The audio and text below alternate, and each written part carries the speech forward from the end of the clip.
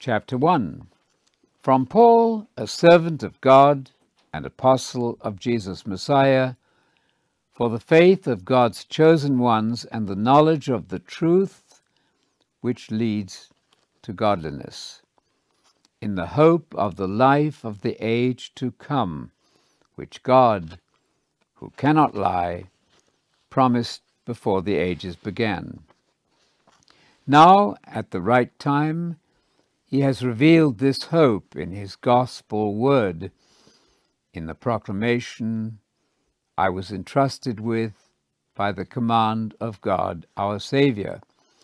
To Titus, my genuine child in our common faith, grace and peace from God, who is the Father, and from Messiah Jesus, our Saviour. The reason I left you in Crete was to put in order what was left undone, and, as I directed you, to appoint elders in every town. An elder must be blameless, the husband of one wife, with believing children, who cannot be accused of wild behavior or rebellion.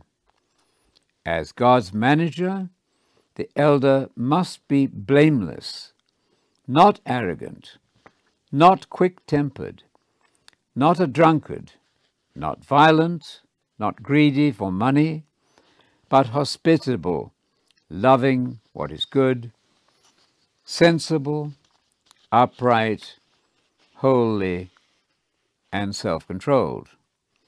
He must hold to the faithful gospel word as it has been taught, so that he will be able to encourage people with that sound teaching and also refute those who contradict it.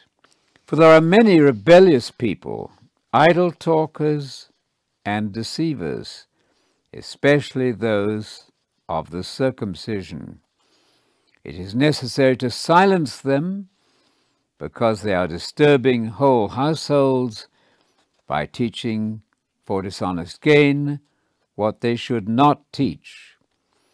One of their very own, a prophet, said, "Cretans are always liars, evil beasts, lazy gluttons." This testimony is true.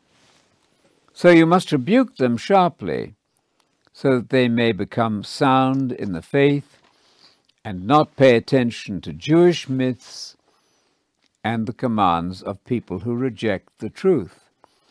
To the pure, everything is pure, but to the corrupt and unbelieving, nothing is pure.